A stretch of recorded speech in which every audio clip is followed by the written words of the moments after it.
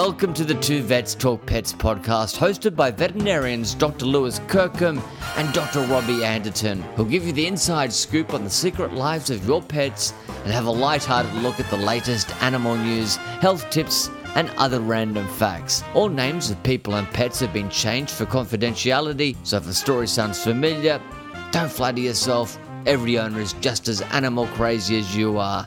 So sit down, place your furry, feathered or scaly best friend on your lap, and it's over to Lewis and Robbie. Welcome listeners to episode 108 of the Two Vets Talk Pets podcast, where too much talking of pets is barely enough.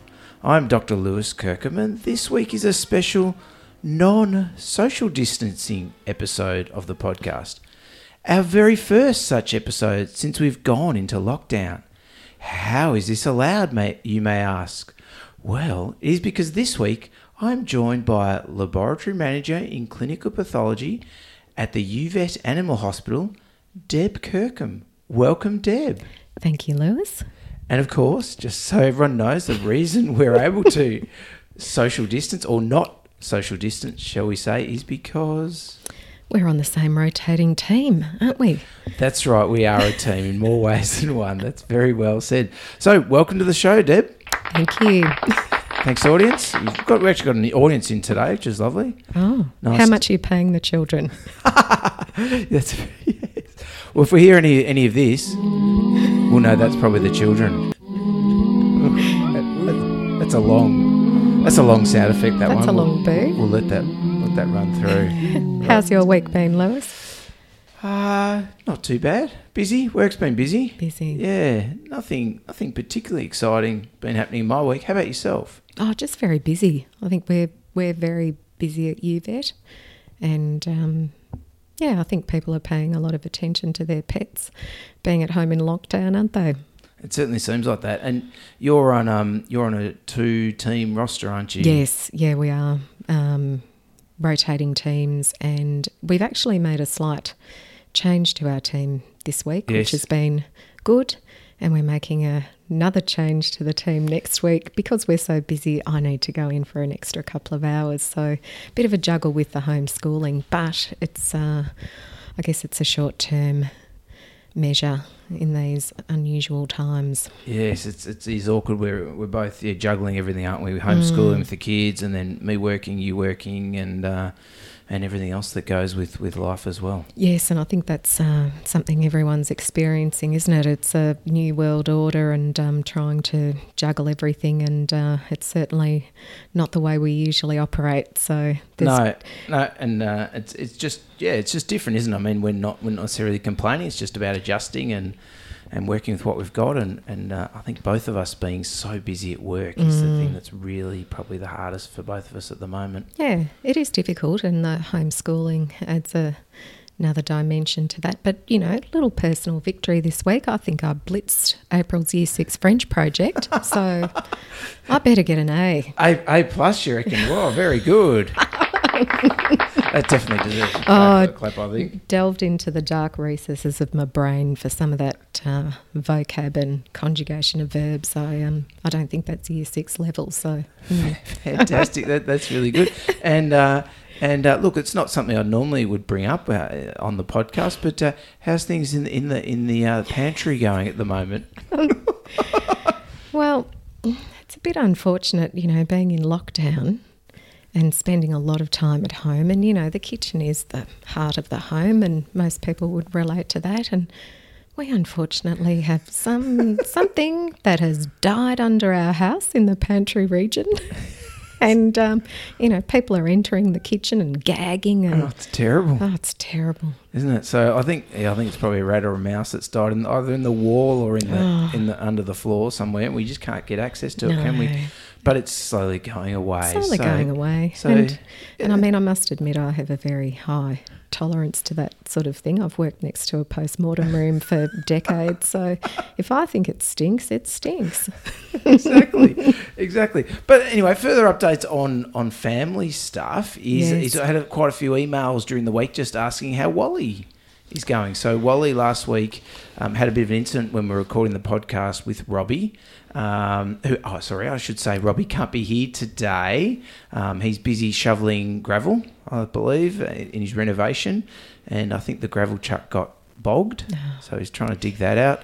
And also I think he's working and he's moving house. And so that's why we're very grateful for you for filling in today. Oh, not a problem. And Robbie's doing a lot of heavy lifting at the moment, so he needs a chop out today. I think so. There's a lot of this going on, I reckon, at Robbie's house, so we'll leave him to do that.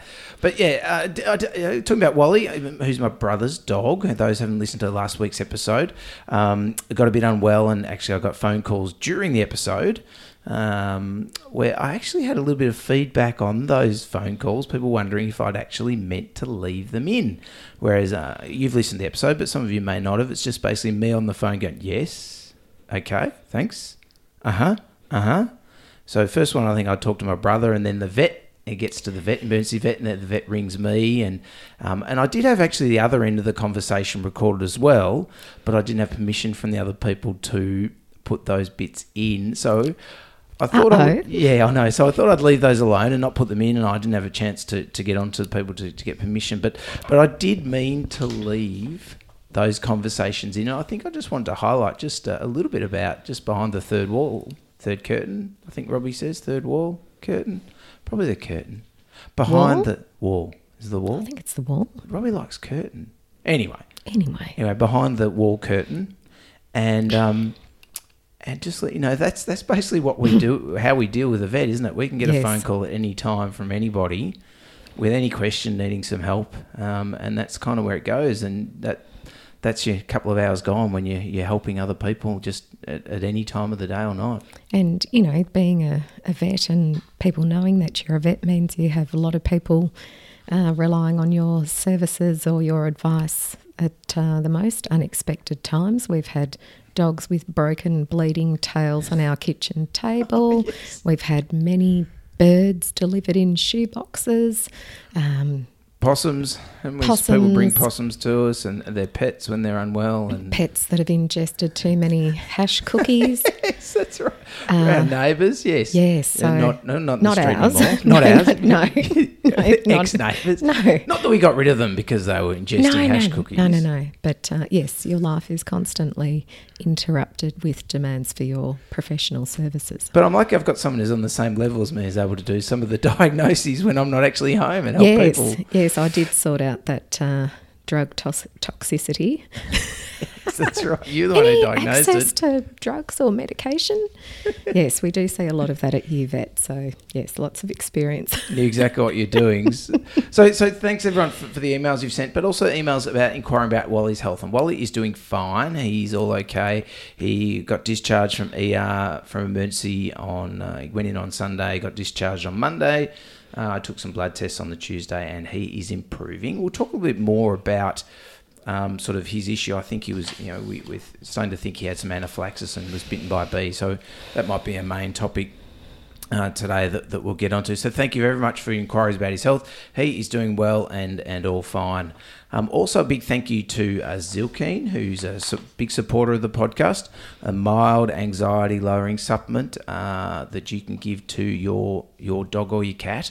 And it might be a good time. Some of the states around Melbourne are starting to get out of states around Australia are starting to come out of sort of lockdown or social distancing a little bit, easing up. Certainly Victoria's not, which is where we are. But if you're finding, it's a time where you might be going back to work, perfect time to start your dog or cat on some Zilkeen to help with their anxieties. And also a big thank you to Delicate Care, the dog and cat foods, Australian made, Australian owned. They've got lots of different diets, fantastic diets for skin and stomach for your dogs and your cats. They've got skin and stomach for both of them. Olive certainly loves her dental food, which is coming. I'm not sure if that's out yet, but it's on its way. Her teeth are actually looking the best they've looked for a while. I normally clean them under anaesthetic once a year, don't I? Well, we've pushed it out a little bit. Not possible at the moment. Well, no, not at the moment, but we've also pushed out because her teeth are looking pretty good. I'm pretty happy with them. So, fantastic. Thanks very much, guys, for your support. And also this week we've got a new Patreon supporter. We got Suzanne W. Baker. So thank you very much, Suzanne. Where's the clapping? Oh, clapping. Yeah, sorry. Yep. Thank you very much, Suzanne. Really appreciate your support. I think you're in America. I was trying to find, I think it's Avenue Dog Grooming in America. I'm not sure. Maybe she wants to send us an email a little bit more about her business. But I think you're a gold, very important pet owner as per the Patreon tiers. So thank you very much for your support. And there'll be a sticker on your way. But knowing how the postage is from Australia to America, the postage is terrible at the moment. You should have that probably by Christmas. Christmas. Thanks, Suzanne. I reckon so. Hopefully it'll be on your way soon. So big thank you to Suzanne there. Thank you very much.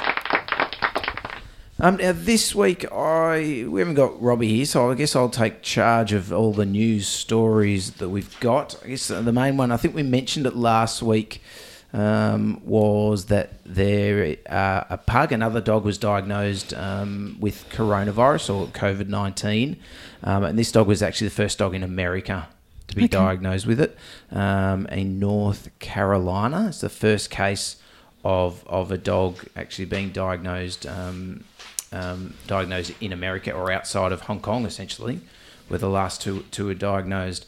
So in the household, the mother, father and son also tested positive, while the daughter, another dog and a cat all tested negative.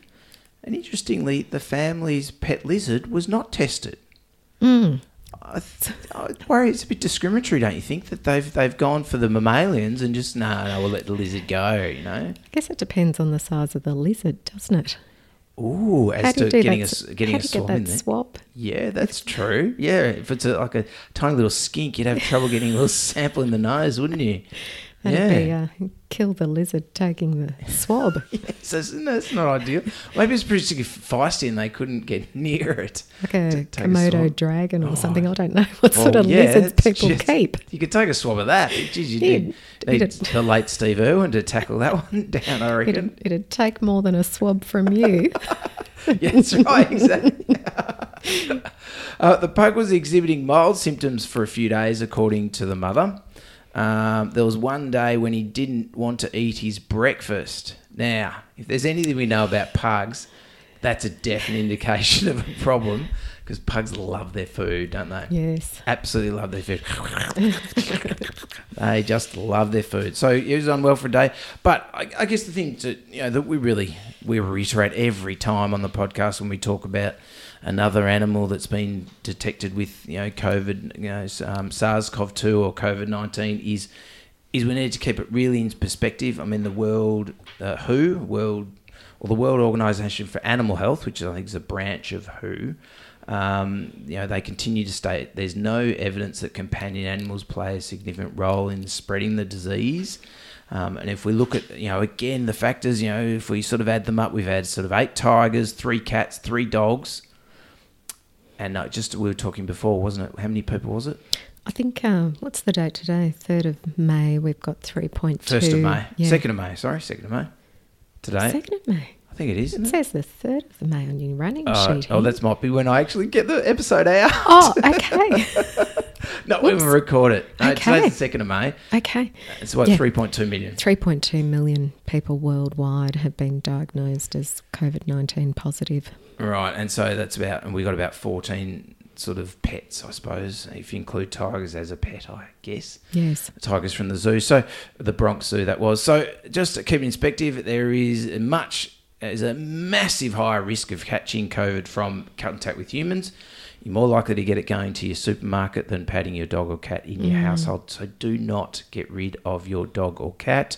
If you are unwell, it's probably good hygiene to perhaps, if you can separate yourself from your pet, make sure you wash your hands after patting your pet. All the normal things that we do, wash your hands before eating.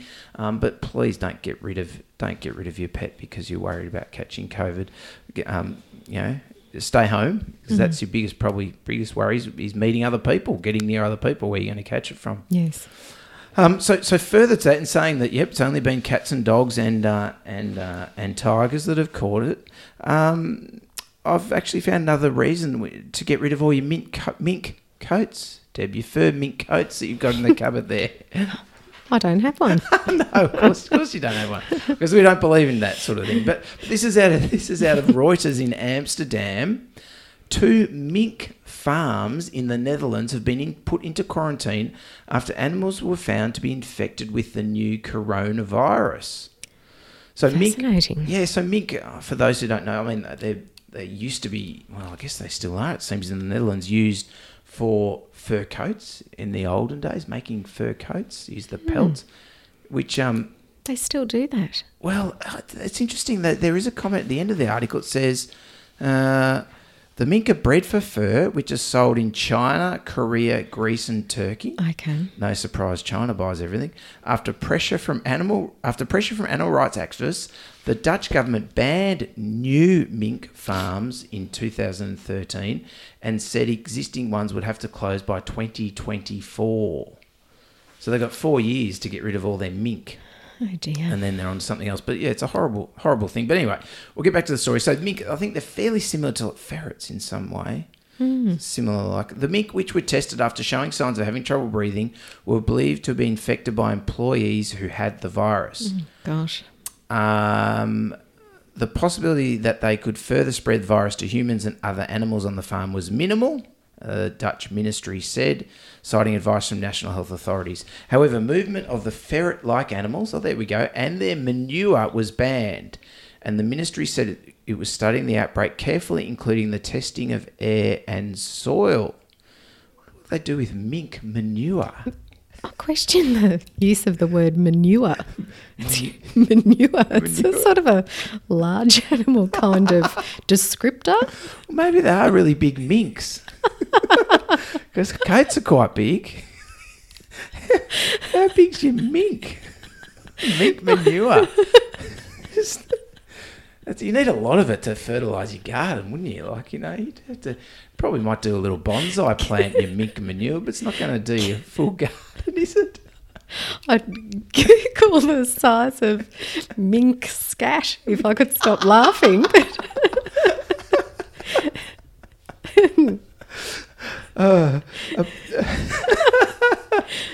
People were advised not to travel within 400 metres of the farms. Oh, my God. Oh, wow. Maybe they are big poos. They're ginormous. They're big manures. They're little animals with big scats. 400 metres isn't very far. Oh, you though. don't think that's very far? Well, I'm just trying to think of what does a mink farm surely somewhere a bit out of suburbia, isn't it? I don't know. That's a good point. What does a mink farm look like? How many minks have they got in there? Does it look like a cattery nightclub cattery full of minxes? Maybe it is like a cattery. Oh, that's terrible. It's They're terrible. all in cages. Oh. Well, I'm not thinking they're free. I'm not thinking they're free range. They might be. They just run around making burrows everywhere. Oh, okay. If they're ferret-like, I don't really know what does a mink do? Ooh, I don't know. Should have Makes looked a this coat. up. I should have looked. Pelt, I should have looked this up. They make a lot of manure. But if they're making coats, do they not want the mangy free range coat, or do they want the indoor grain fed puffed up kind of? Yes. They don't want them rolled in their manure, that's for sure. That's why they have to move the manure around, because you don't want to roll your coat in the manure. That's not nice. That's not nice. Anyway. The towns where the farms are located, Ghent-Bakel and Louwberg, are both in the southern Noord-Brabant province of the Netherlands, which has seen the country's worst coronavirus outbreak. Well, I don't think they should be... I think those farms should be shut down. I just can't believe that. Anyway, so there you go. So if you've got any minks at home, careful of them getting coronavirus, potentially. So we've got... well, I guess if they're similar to ferrets, I know we're seeing ferrets Are we allowed to talk about this? Ferrets? We can Well, talk about ferrets? No, but aren't Well, ferrets... hang on. We'll talk about... Oh, that was meant to be a beep. That's the wrong beep. Yeah, go on. Aren't ferrets being used as an animal model for Yes. vaccine testing? Yes, they are. Yeah, so Yes. perhaps they're expressing clinical... Yeah, well, I was signs expecting a similarly to similar yeah. family or something like that they're showing similar lung pathology. Ferrets are, Yes. and that's why they can use them as a model for vaccinations, Yes. preparing vaccines for humans. So if there's a mink coat, is there the sort of bogan ferret coat? Which would stick. You'd be wanting it to roll in the manure to take away the ferret smell. Maybe it's a dead ferret we got in the pantry. Because it stinks like that. Oh, dear. Oh, Oh, but ferret, you smelled a ferret, obviously. Have you Oh, my handled a gosh. ferret? they reek. stink. We often get them, or not often, but sometimes people bring them in to remove their scent glands. And I don't know how you do. I've never done that, but I think that's something you can do. But that's interesting. Someone rang during the week, rang up about wanting us to remove the scent gland in their rabbit. Oh, And I was like, I didn't know rabbits had scent. I knew they had scent glands, but I didn't know they had. Like in dogs, remove their anal glands, and rarely in cats, and then ferrets remove their scent glands. But I think rabbits are just under their chin, and on the back of their tail, they've got these. And I was like, they've come in and we're busy as anything. The poor nurse has got me an inopportune time going, can you remove the scent gland on a rabbit? And I think my absolute. I was like, I've got. I just pressed on it. My absolute. I'd be asking, have you cleaned out the hutch, mate? Well, it's like don't you just wipe it? Just wipe it down. Some husbandry would be good before you Exactly. go the elective surgery option. Exactly, it's a very, very weird question. So there you go. And I guess moving on from the minxes, I wanted to talk a little bit about a really topical thing, and certainly in human stuff, is the new medication that's on the President Trump's been talking about it, I think, and I think they're using it to treat people in America. Yeah, I think it's been the US FDA has sped up the process of approval allowing being used, and that's the medication Remdesivir, isn't it? Yes. That's big in the news. And the interesting, there is a really big link with Remdesivir and with cats. Yes. And for those of you who don't know, cats can get infected with their very own type of coronavirus. So this is totally separate to SARS-CoV-2 or COVID-19 that humans, the pandemic worldwide. It's been around for a long time in cats. It's not contagious to humans or any other mammal at all, only to cats. And the thing with this coronavirus in cats is it causes...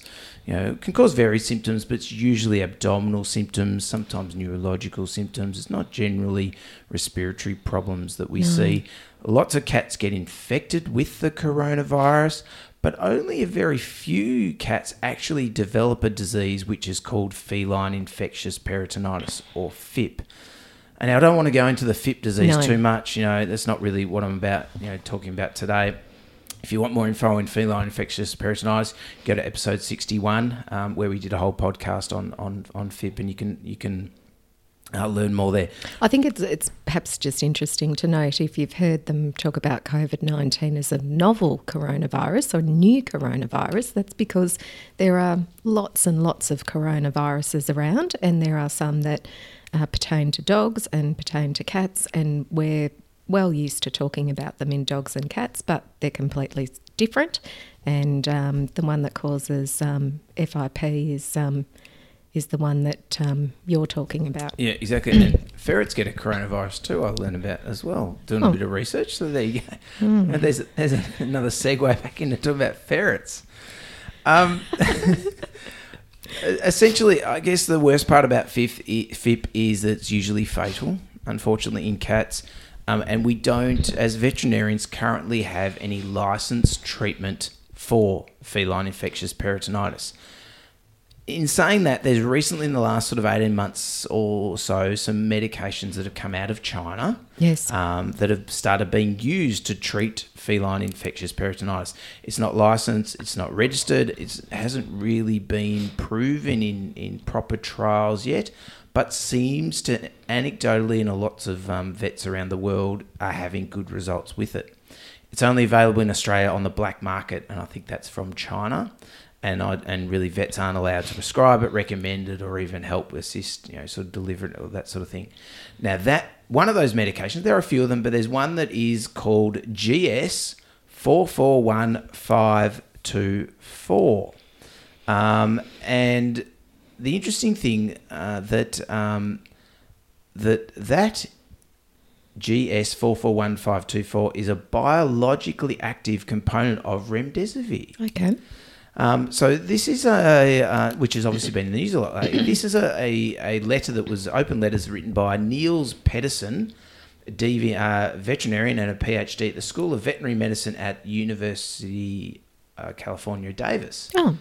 With some of Hello to my colleagues there in La Jolla. Right.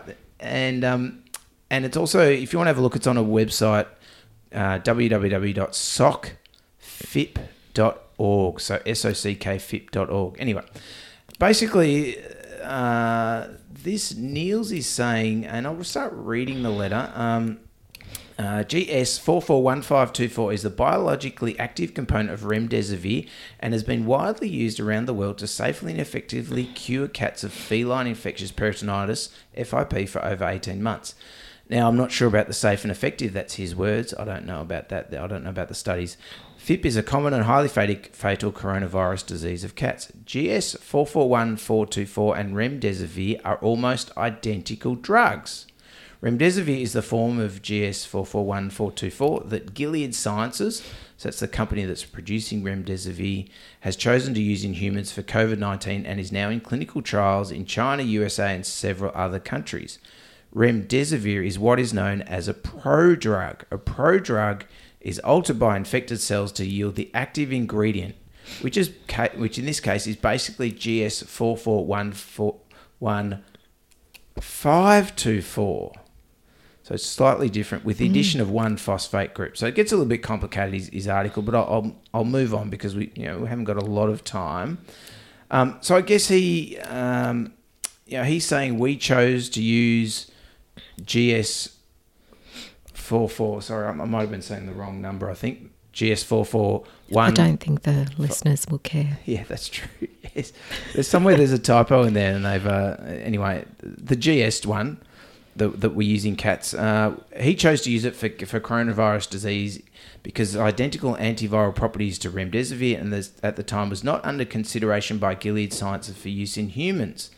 And also it's a lot cheaper than remdesivir. So I guess really the important thing, and there's a lot more I can read about it, but is that it's interesting that a medication that was in experimental use for cat coronavirus is potential, or seems to be able to shorten the length of the disease of human coronavirus or human COVID. Oh, well, that would be wonderful if that was a promising option. Exactly. Yeah. Oh, definitely. So, and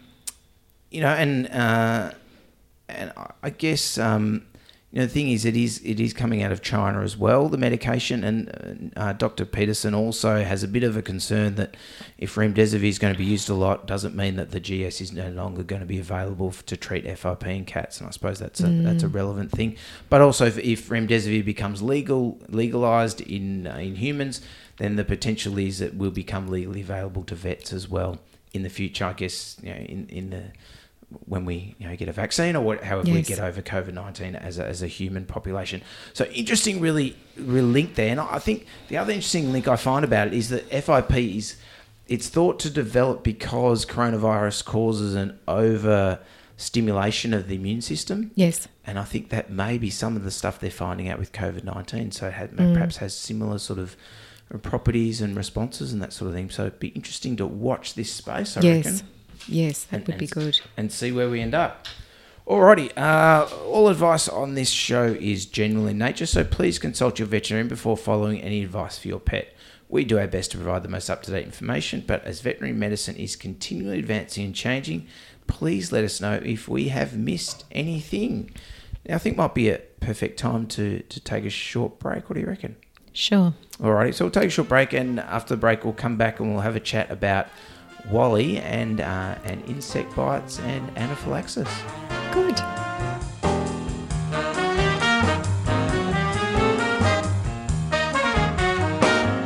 As vets, we know it can be difficult having conversations around the cost of treatment. Well, now there is a pet insurance product that can help reduce those upfront costs. It's called Gap Only, and eligible owners can claim on the spot and only pay the gap. This is only available at participating vet clinics with eligible pet insurance partners. Check to see if your vet or pet insurer is Gap Only enabled at gaponly.com.au. T's and C's apply. Visit gaponly.com.au for more information.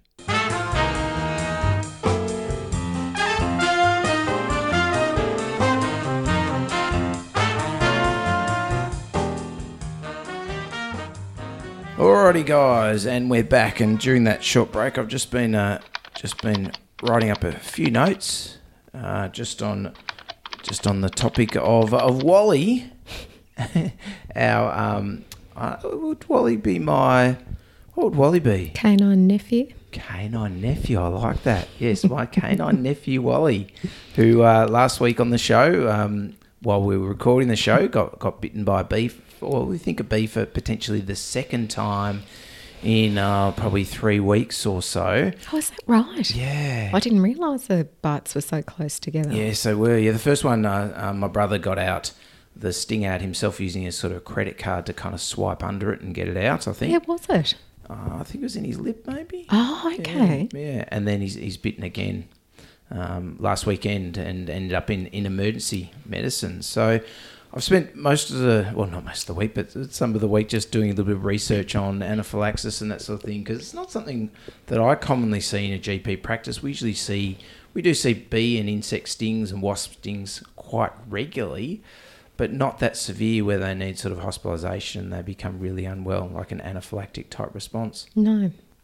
So this was so I had a lot of support from your boss, yes. Professor Natalie Cortman. Yes. Down at UVet, who specialist pathologist, who you work alongside with. So big thank you to Nat for your help and assistance with giving me some information on anaphylaxis. And I thought we'd talk a little bit about today. Sure. You know, animals getting bitten by bee stings and it's a study that she sent, which I was going to get Robbie to translate. I don't know that I'll put you on the spot, but it's quite a lengthy title. It's elevation of alanine transaminase and gallbladder wall abnormalities as biomarkers of anaphylaxis in canine hypersensitivity patients.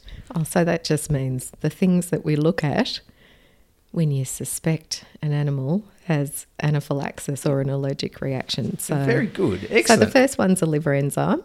Yes, alanine transaminase. We call that ALT. Yes. And then you're looking at the gallbladder and the ultrasound, the changes you've seen on ultrasound. Yeah, excellent. So I guess this article is a really good summary of what happens when a pet, does get bitten by an insect or as they described, a Hymenoptera. Okay. You know what a Hymenoptera is? Oh. Just testing you there. Bug, insect. Yeah, bee, wasp, or an ant. Or a medication or a vaccine. So we do sometimes see allergic or anaphylactic responses when we give vaccines as well. So just put it in a simple way that, again, I was going to get Robbie to translate.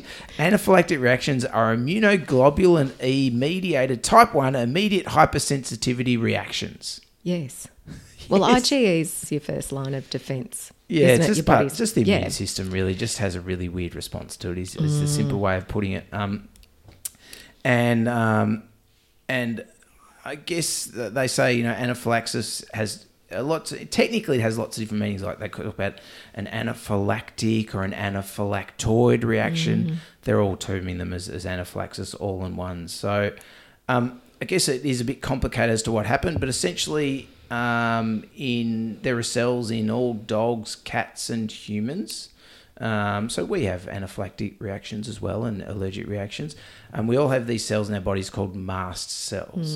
And essentially when the body encounters something that they're highly allergic to, it could be as simple as something in humans, peanut butter or peanuts or grass, like a hay fever sort of thing, then the mast cells release histamine is the main one. They do release a whole lot of other things. There's a massive cascade that goes on, but we won't go into that too much because that will just bore everybody silly. That was my sound That's effect. perfect. I was looking for a snoring. I just did it. We have to record that one. We'll use it another time. And of course, histamine, when it's released, causes a lot of other effects. Now, in dogs in particular, the clinical signs we see are related to where the largest population of mast cells are. So, in dogs, these tend to be in the gastrointestinal tract, but also in the liver. So, when we see anaphylaxis, that's where we see most of the problems that come about. So, in the human medicine, they talk a lot about a continuum of allergic reactions where it starts with, depending on severity of clinical signs. So it starts with something like an acute allergic reaction where you just get localized swelling and itchiness. So think like maybe a mozzie bite, yes, or something like that. And that goes through to a mild systemic hypersensitive reaction. So you get some changes in your body as well, all over your body. So you might get a fever perhaps from that reaction, as well as itching all over your body, or a all body skin reaction. They talk about a moderate systemic hypersensitivity reaction, which actually involves 2 or more organs, they say. Sometimes get an increase in blood pressure. There's no sort of neurological, there's no collapse with that. And then you can have severe systemic hypersensitive reactions, which I guess tend to be more on the end of the anaphylaxis ones, where involves many organs. The animal will collapse suddenly. They'll have low blood pressure, and quite a severe reaction from it. And signs we see, are typically in humans. I guess the main ones we see are wheezing. Respiratory signs, vomiting, diarrhea, nausea, tummy pain, low blood pressure, or collapsing, incontinence, those sorts of things. We do see a lot of those in dogs as well, and also in cats too. And often there's a history of had an exposure to something they're allergic to. So maybe, as in Wally, but bitten a couple of weeks ago to a bee. But maybe they've just had a vaccination or something like that, which is, we see it rarely, but it does happen, I suppose. Yes. And it's really considered a clinical diagnosis. You generally look at the animal and you're able to assess it seems like it's been bit by a bee or something like that. Less so, we rely on laboratory tests, yes, which is what this article is about, that looking at one of the liver enzymes potentially could help us. So essentially that's what the study did find, that you could look at the liver enzymes and do an ultrasound of the gallbladder, and that can give you an idea of whether or not the dog has been, had an anaphylactic response or been bitten by a bee. And that's certainly what they found with Wally, that he had some gallbladder changes, and also some elevation in that ALT liver enzyme that you mentioned. The interesting thing is when we think of anaphylaxis in humans, we always sort of think about your throat closing over. And that's because in humans, one of the main areas we see the problem is in the respiratory tract. We get wheezing, we have trouble breathing, and that's why we often have an EpiPen, which has got adrenaline in it, which helps open the throat enough that allows us to breathe enough so we can get to hospital and get sort of further attention. In dogs, it doesn't affect the respiratory tract. It affects the gastrointestinal tract and the liver. So we don't see the wheezing and the closing over the throat. It's pretty uncommon to see that in pets. And that's a really important thing to notice, that if your pet has been bitten by an insect or a bee, and you're concerned about them going to anaphylaxis, it's actually not the breathing so much that you need to be worried about. It's looking at things like, did the dog collapse? Yes. Do they seem unwell? Have they gone incontinent? Have they let go of, they got diarrhea? Yes. Which Wally did, didn't he? Exactly. Wally just stopped and collapsed, and had some diarrhea. Yes. Incontinently diarrhea, and then wasn't himself, rubbing and pawing his face. Yes. So most likely got bitten around the face as well. So it's important to look out for those sorts of signs. And if your dog has a history of being bitten previously, perhaps they're more at risk the second time, potentially because the immune system's been primed, and it can be important to get to an emergency centre quite sort of quickly. And they sort of talk about how anaphylaxis is a medical emergency thing. They need treatment with fluids, oxygen, antihistamines, cortisone injections, all things that we do use. If it's a very mild case, we'll just give a couple of injections at the clinic. We might put a dog out into the hospital and monitor them for a couple of hours, just check their blood pressure, listen to their heart, make sure they seem okay, and then when they seem okay and swelling's gone down, then we'll let them go home. That's the most common thing that we tend to do. And the interesting thing is, when Wally was bitten, I thought, oh gosh, he's now sensitive to bee stings. If he's been bitten twice in a month, there's a fair chance, I suppose, he's going to be bitten again. Sure. Is he a candidate for an EpiPen? Yes. So EpiPen, in Australia, we know what they are. I assume they're similar overseas. I don't really know. But an EpiPen is essentially adrenaline in a format that humans give to other humans or can give to themselves. Yes. Give them into the muscle dose of adrenaline to help with if they're anaphylactic to something or allergic to something. And essentially what they found in dogs is it doesn't work in dogs. It needs to be given as an intravenous continuous infusion. And doesn't work if you just give it under the skin or into the muscle in dogs. So an EpiPen would not be any use for Wally. So I was starting to get a bit worried. I was thinking, Wally's got this condition, the anaphylaxis, if he gets bitten by a bee again, what sort of things can we do? And I actually got in touch with, I'd heard about this thing that you can get called, I think it's like a venom desensitization sort of stuff that you can do, or I call it venom immunotherapy. I don't know if that's the correct word for it, but I got in touch with another friend of the podcast, Dr. Danny Houlihan. Oh, Danny, she's wonderful, she's isn't lovely, she? yeah. So she is a veterinary dermatologist, and Yes. I said, Danny, can you help me with this desensitization stuff? And she wrote a lovely email back, and I might read it out. It says, she says, good to hear from you. That's nice. Good to hear from you too, Danny. We'll have to get her back on the podcast. Yes. Her talk about skin, itchy skin in Yes. dogs and dermatological problems in dogs is, I think that's our second most listened to podcast that we've Yes. had in the whole thing. Yes. Do you know what our most listened to one is? No, I don't. It was the one you were on last time. Is that right? Yeah, number one listened to podcast. Is that right? Yeah. All those. Number 99.95. Go back and listen, listeners. Very, very. It's the first time we had Deb on the episode. It was going to be a number 100, but it was 99.5 because we thought Robbie should be on 100, didn't we? Yeah, people must have been wanting to listen into episode 100 and they got the team B, the B team. I think the popularity of Danny's pod is probably due to the number of people whose pets have skin conditions, isn't it? And people would have found that enormously helpful to have her professional advice. Yeah. So go back and look for that one. I'm not sure what number that episode is, but we had one where we interviewed Danny and it was fantastic. Yes. Really, there were lots of reader questions or listener questions, I think, weren't there? Yes. So she says, yes, we do perform bee and wasp venom testing. It sounds like Wally's a good candidate for bee venom testing or desensitization given the previous reactions.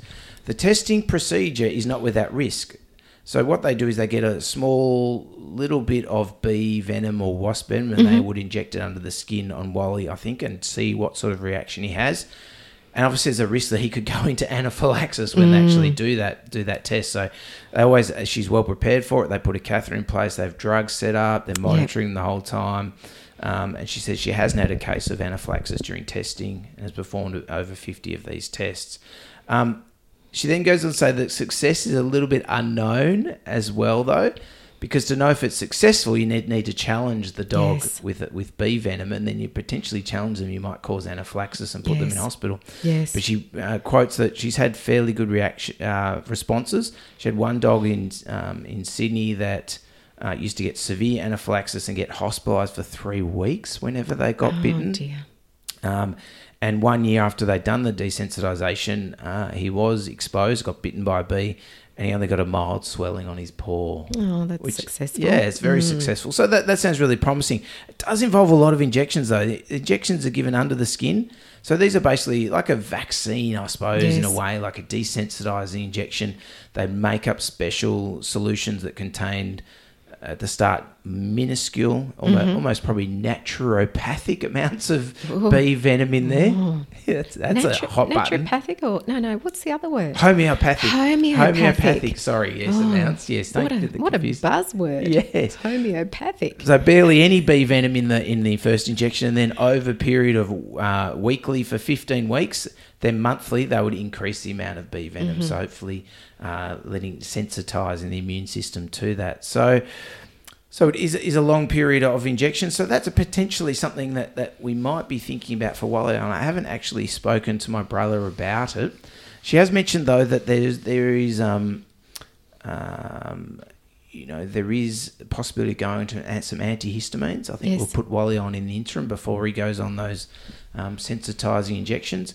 So I'm not going to give any dose rates on the podcast, but certainly have a chat to your vet about if your dog is in that category, potentially going on some antihistamines, but also potentially having the sensitizing injections done at your local specialist clinic. And check out Danny Houlihan. I think she is Vet Derm Clinic. So .com.au, so you can look them up. They're in Sydney and in Melbourne. Yeah. Although just confined to Sydney at the moment. Yeah, well, that sounds good, doesn't it? Because having a proactive treatment plan is probably less stressful. It might be time consuming, but it's probably a lot stressful than worrying each time you take your pet to the park or having to dash off to the emergency centre. Yeah, horrible for him. Yeah, just really, really terrible. Or having to ring me every time you go to the park because he's been bitten again. Yeah. Oh, poor Wally. Pretty stressful. So anyway, hopefully that gives you guys a little bit of information of what happens when your pet gets stung by a bee, and the bee or a wasp or an ant or any of the Hymenoptera species. Hymenoptera. Is that the right word? Yeah, I think it's close. It's close. I'll edit it out if it's wrong. Hymenoptera. I'm not sure. Anyway. Very good. Alrighty, so look, that's about it for the episode. Is there anything you wanted to add? Any thoughts today? I just wanted to mention we have a friend of April's, our daughter, who lost their pet this week, and I just wanted to say, obviously in lockdown, and we're sort of watching the world numbers on COVID-19. Positive people who are sick in hospital, and of course, the tragic loss of life. And, we're very fortunate in Australia that we're under 100 deaths Australia-wide, which is highly commendable. Very lucky. And, great that people have taken the lockdown so seriously. But we do know as a result of the lockdown, people are relying so much on the company of their pets. And, it's so strongly linked to their well-being and, us humans and our well-being. And so just thinking of people who have lost pets at this time, and it must be so acutely felt. I know April's friend's pet had a long-term illness that they were managing. So when you suddenly remove that part of your daily routine, it's very acutely felt. So just a big warm hug, not a socially distant hug, a big warm hug to everyone who's lost a pet at this time. And it must be really hard, I think, especially if you're home a lot more with your pet now, and you can't. I know with kids, when they lose a pet, often going to school the next day is perhaps some of the best therapy for them. that their mind is taken off that focus and that sort of thing. But if you're stuck at home and you're homeschooling, Yes. every day you're missing that buddy by your side. Absolutely. And I know April's friend, they'd had the pet before they had their children, so they haven't really known a day of their lives without their dog. So there's undoubtedly people in that position. So. Yeah, so thoughts out to you. Yeah, it's some lovely sentiment there. So, but I guess if you guys have got any questions, I have got one question that came in from Nicole Peavy about nails and brittle nails and what to do with them. We might hold that off until maybe Robbie comes back, and we'll chat to Robbie about that one. So you have to got that one in the gun for you, Nicole. You have to wait another week. I'm sorry, but while you're waiting the week, Nicole, get onto Patreon and support us on Patreon, and then we might speed up our reply. No, we won't change that. But get onto Patreon if you like what we do, guys. You want to be like Suzanne Baker, who just recently supported us. I think we run a good podcast for as little as 50 cents a week. You can support us. Go to patreon.com, 2Vets Talk Pets. We really appreciate the support. Everyone, every little bit helps us. Helps Robbie to be able to afford to dig the truck out of his driveway that's got bogged today and spread the gravel all over his driveway of his newly renovated house. So thoughts with you, Robbie. Hope everything's going well, mate. And if you have got any questions, find us on the social medias. We're on Facebook, Instagram, 2vetstalkpets@gmail.com. Perhaps if you've got a question for Deb, something that you want to know about Deb, like our new principal at our school is asking Q&A. Q&A. What do I do in a laboratory all day? That's right. What does a person like me do in a hospital behind the scenes? I'm one of the people who is receiving your pet's bloods behind the scene, monitoring them for all sorts of things. Yeah, or maybe you want to know what qualifications do I need to become as well qualified as Deb is and as good as Deb in her job.